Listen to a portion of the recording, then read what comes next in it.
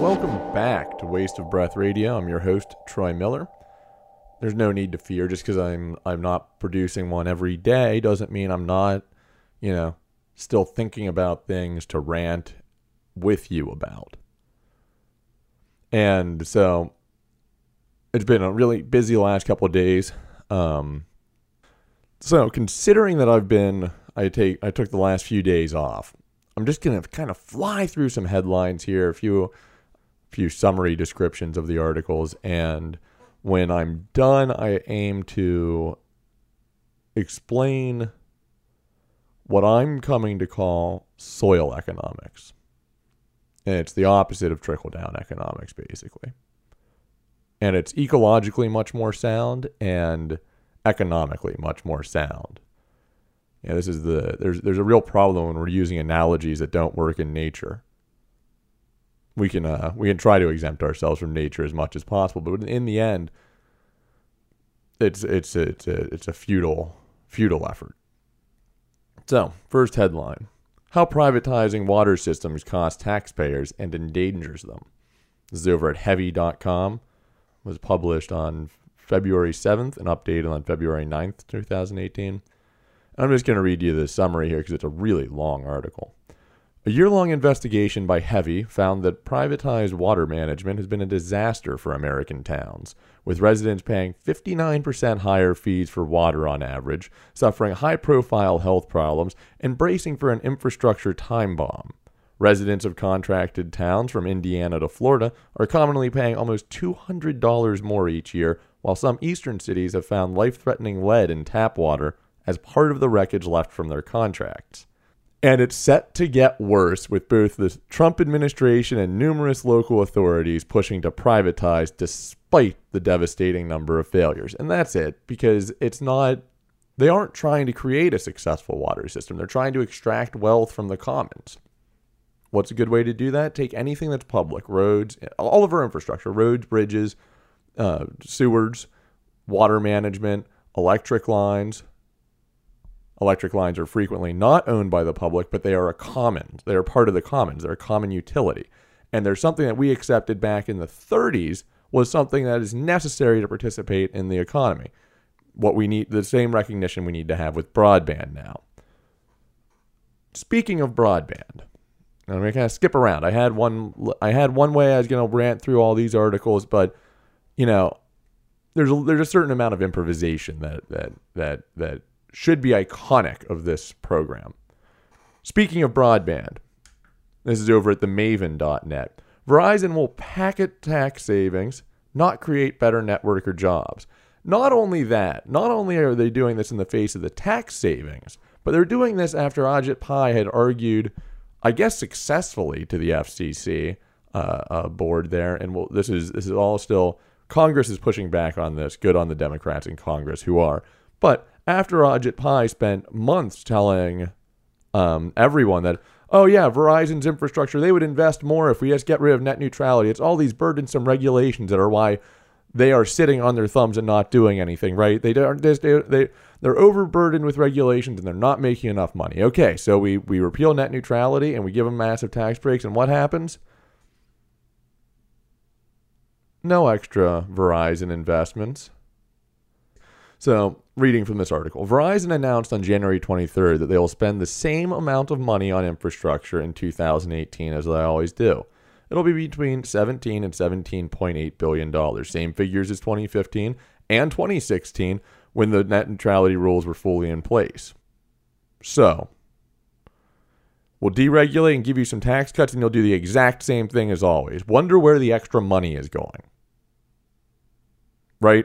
It's just one of these things where you go, okay, so how many times do we have to get lied to before we realize that it's not the companies don't care about the workers? The companies literally see the workers as liabilities on their books. That's it. It's really just like Charlie Brown and Lucy with the football, right? And they're incentivized to do that by our perverse tax plans, tax scams, tax codes. Somehow pensions, though, became assets when you're going bankrupt, but liabilities every other time. Speaking of pensions, LL Bean, good American company, has been for a long time. My understanding from a little bit of research I did last week was that they started outsourcing some of their goods back in about 2011, maybe even before that. But certainly by 2012, 2013, my understanding is that their classic, monogrammed backpacks were being made in Vietnam. So what happens when you start outsourcing goods? Well, you can't guarantee them anymore. So LL Bean has announced that they're changing their lifetime warranty for all their products to a 1-year warranty with receipt. On top of that, this is from February 5th, Lori Valigra over at the Bangor Daily News, being a big Maine newspaper. LL Bean starts employee buyouts, ends pension plan. The measures were announced last February, and they started on January 1st with the aim of reducing workforce by 500 full-time people, or 10% of its 5,000 employees. So the tax cuts really didn't do that much for these workers in Maine.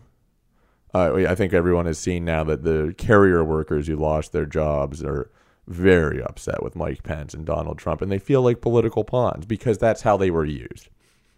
And it's not right. People's livelihood should not be, pawns in a political chess game.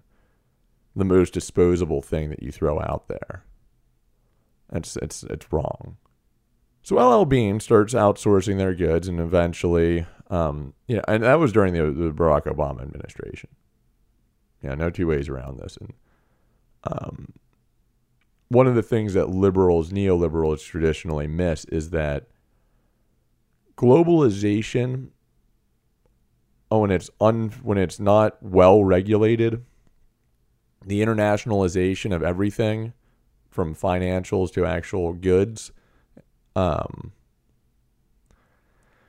it inevitably will hurt workers in the environment because that's where the companies are going to get most of their margin of returns.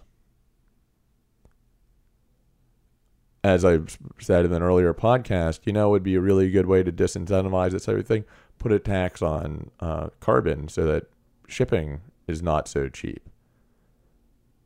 It has to be a difference high enough that it makes up for all the costs that they'll save on slave labor and poisoning the environment over there without regulations or the potential of lawsuits, which are frequently, I would argue, the more expensive part of regulations.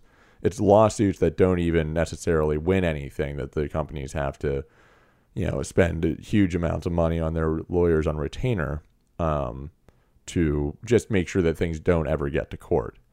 Because companies are less worried about paying fines or paying lawyers to keep things out of the public eye than they are about bad publicity. Look at Papa John's and the neo-Nazis, right? When LL Bean started doing this, or when I learned that LL Bean started doing this, I had a flashback to one of my business classes I took in the course of my German studies, where Steiff Bears went through a similar sort of awakening, let's call it. Where Steiff Bears, for those of you who don't know, you can buy antique Steiff Bears for tens of thousands of dollars on the internet. The original teddy bear that was given to Teddy Roosevelt and became iconic as a kid's toy was a Steiff teddy bear, was a Steiff bear. Little stuffed animals. Very well regarded for their quality. So I want to say in the 90s and early 2000s, as globalization really opened up, they started outsourcing a lot of that manufacturing to South America and other places where it was much cheaper. And what they realized was that the quality they lost and the sales they were losing and the inability to stand by their product was actually costing them more than bringing the work back home. And I believe they automated a number of the jobs that had been done by hand before. But they're still hiring more German workers now than they were when they were shipping all that stuff over to South America to be finally assembled back in Germany. And I'm recounting that story off the top of my head, so I may have some details wrong. I want to say in the mid 2000s they started bringing all that manufacturing back home for teddy bears, right? Elon Musk, growing empires fueled by $4.9 billion in government subsidies. That's from May 30th, 2015, but it's important to remember in context of that big battery that is built for Australia, in context for what they're doing in Puerto Rico, and in context of what that space rocket launch. Even if it's in private hands, we are doing so much to support private industry. Government can absolutely not be demonized the way that the conservatives and libertarians and tech libertarians want to, and the Silicon Valley libertarian types want to, because very simply, they would be nowhere without the government providing basic protection, providing roads, providing all of the subsidies. ExxonMobil's profits since the tax break went up nearly quintupled after the Trump tax cut. They reported a quarterly profit of $8.38 billion, up from $1.68 billion a year earlier. Talk about government subsidies. How is that possible? How does that happen? Where is that money? Wait, what?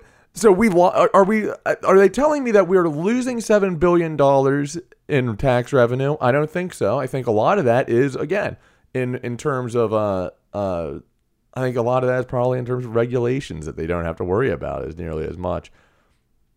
They plan to invest $50 billion over the next 5 years into the U.S., including new operations to extract more energy from the surging Permian Basin in West Texas. There's some sick irony about the Permian Basin and the extinction event that we're heading towards. If you look up the PETM, well, it's the Paleocene Eocene thermal maximum. No, if you look up the Permian mass extinction, you'll see what. Sure, there's a whole lot of energy there. A lot of things went extinct. Give it a couple 100 million more years, and who knows? Someone will be harvesting the Anthropocene basin. Unlike, USA Today, bless their hearts. Unlike many major U.S. employers, I call BS on that. I don't think it was many, unless you consider more than 3 many. Exxon did not announce wage increases or worker bonuses pegged to the corporate tax cut from 35% to 21%. The boost from tax reform came largely due to a reevaluation of deferred income taxes. It's one of those amazing things that people like you and I, it's really not, unless you incorporate deferred income, isn't going to be much. Biggest gains in union membership in 2017 were for young workers under the age of 35. And I would argue that the good reason for this is because the jig is up with our generations. The jig is up. These are generations who, everyone said in the 90s that, oh, look at the grunge generation, and they're turning away from all this, and they realize they have the NOME because they realize that there's nothing to it all, so they're rebelling and all this. And I think you'd say a similar sort of thing about the punks in the 80s. I'm not a punk historian, and I'm not a grunge historian either. But then there was this illusion in the 90s that the economy was actually doing well. And it was an illusion. The stock market blew up because of the internet, the dot-com bubble. The house of cards came a little bit tumbling down in 2003? 2002? Then it crumbled a little bit more in 2007. They put someone sticking a finger in the hull of the boat that's sinking down, which is basically what we did with Dodd-Frank after the global crisis in 2007, 2008. And we're on track for it, right? So that's now pretty much we're closing in on 30 years of failed economic policies. If you include all of Reagan, which we should, and probably also Carter, who first pushed austerity, or didn't first push austerity, but was a Democrat who was promoting austerity as some way to fix our economy.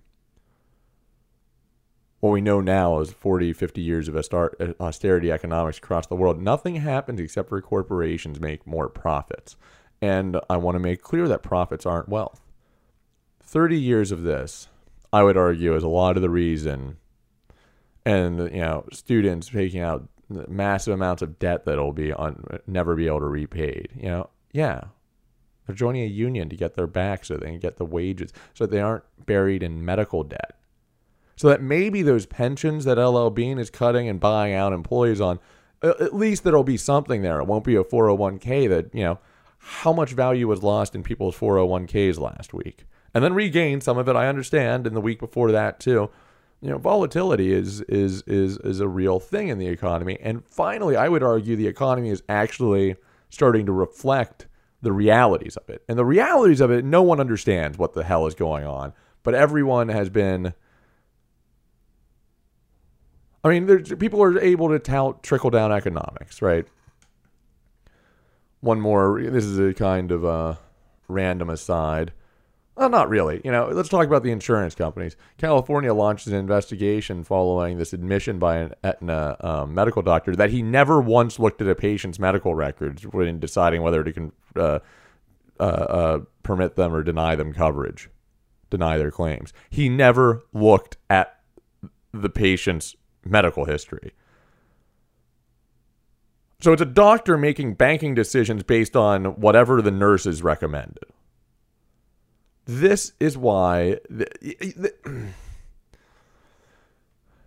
makes you wonder how much the guy is getting paid, for one, because he was probably getting paid more to deny people's claims without using any medical input than he was at working as a doctor, because he's basically a banker.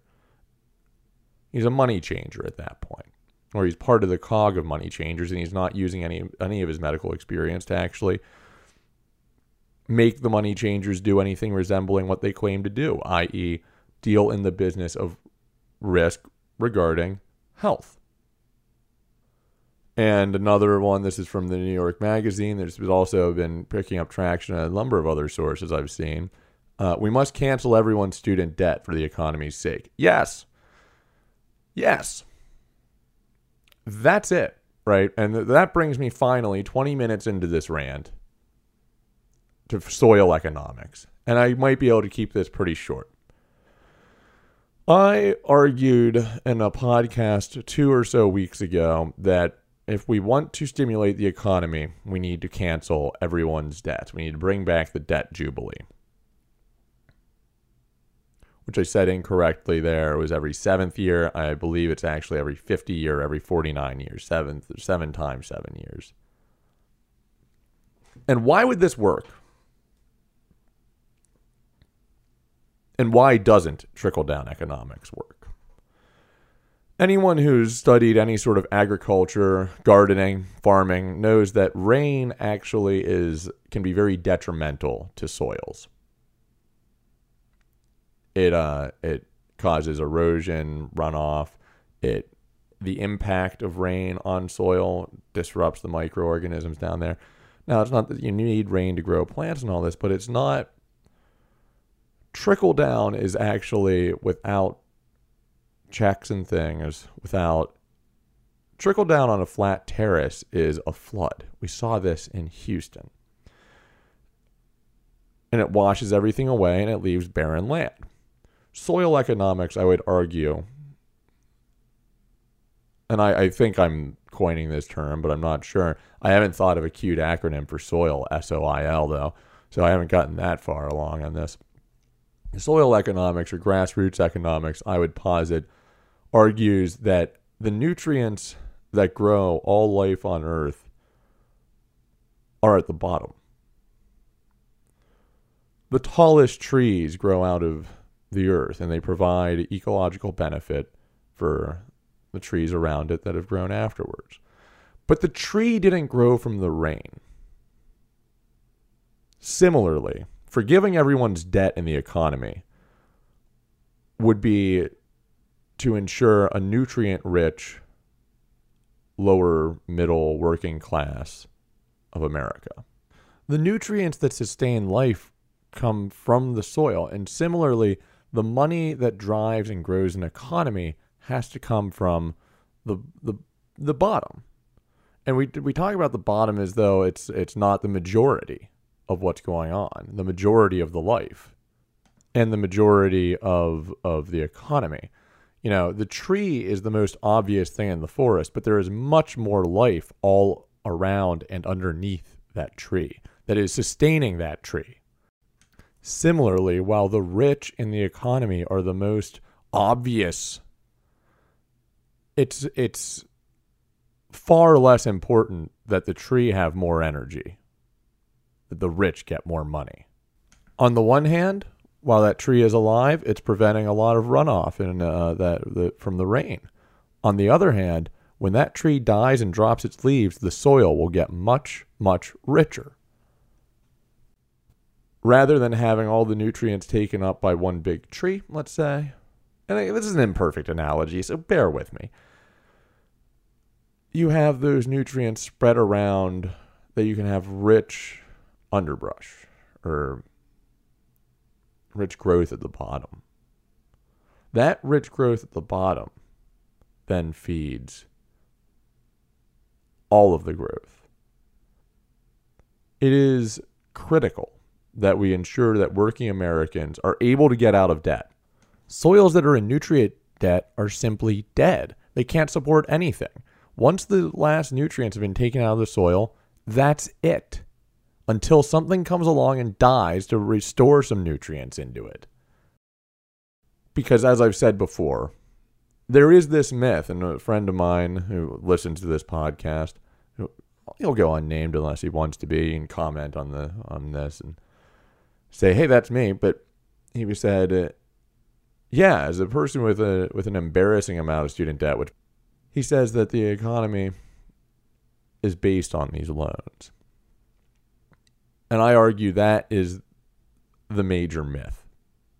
In economics, as I've explained before, wealth is created when labor is applied to something and you get something else. The traditional example from Adam Smith is you cut down a tree, create an axe handle, and you go find someone who creates an axe blade for you, you exchange goods, and then you go down and you create more axes using the axe handle you created. You've added to the wealth of the nation.